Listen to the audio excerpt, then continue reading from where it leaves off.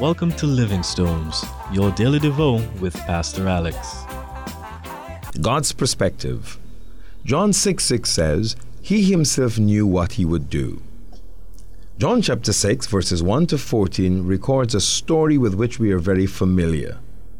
Jesus fed 5,000 men with a little boy's packed lunch.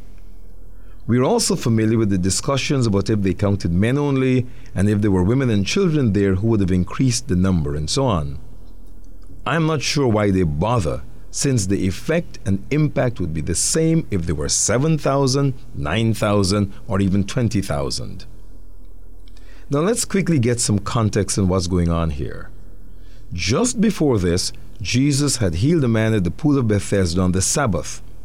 As a result of the healing, he had gotten into an argument with the Jews about his identity, and he challenged whether they truly believed the scriptures. Things were getting a little hot. Meanwhile, his popularity was growing. It was the time of the Jewish feast, so the population of Jerusalem swelled. We could imagine that people had heard that this year was not going to be dull and boring like previous years. There was a prophet and miracle worker who they might even be able to make king and break the yoke of the Roman Empire to which they were subservient. With all of this going on, Jesus heads off for some peace and quiet and to spend some time with his disciples. But the crowds found him and pressed in. Jesus knew of their spiritual plight, but now recognized the very practical problem as well: hunger. Here begins the lesson on godly perspective. Jesus presents the disciples with the plight of the people. Philip, who was from that area and probably knew it very well, was quick to speak of all of the practical problems that the location and circumstances presented. A, the number of people. B, the cost of food. C, the total cost of food for so many people. Clearly, Philip was good with numbers and should have been the accountant.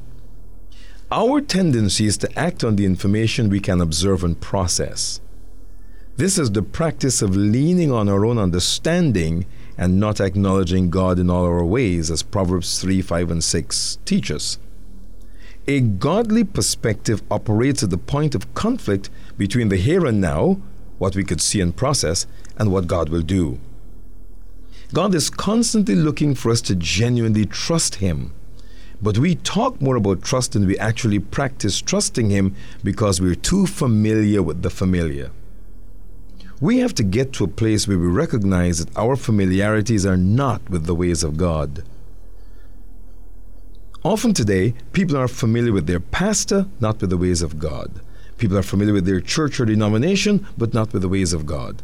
And as Philip demonstrated, you could be hanging out around Jesus and not get it either.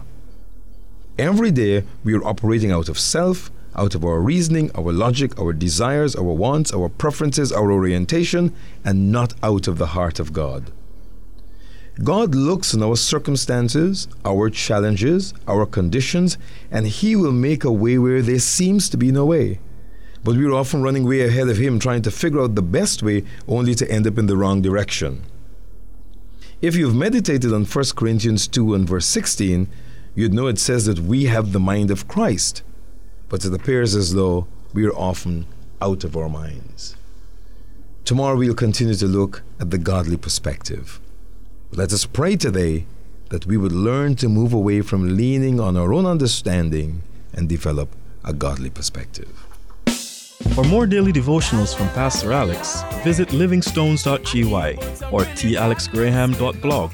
You can also follow us on Facebook and Twitter. You may visit Living Stones on Sundays at 8, 1046 Aubrey Barker Road, South Rhineville Park, 2 buildings after the exit.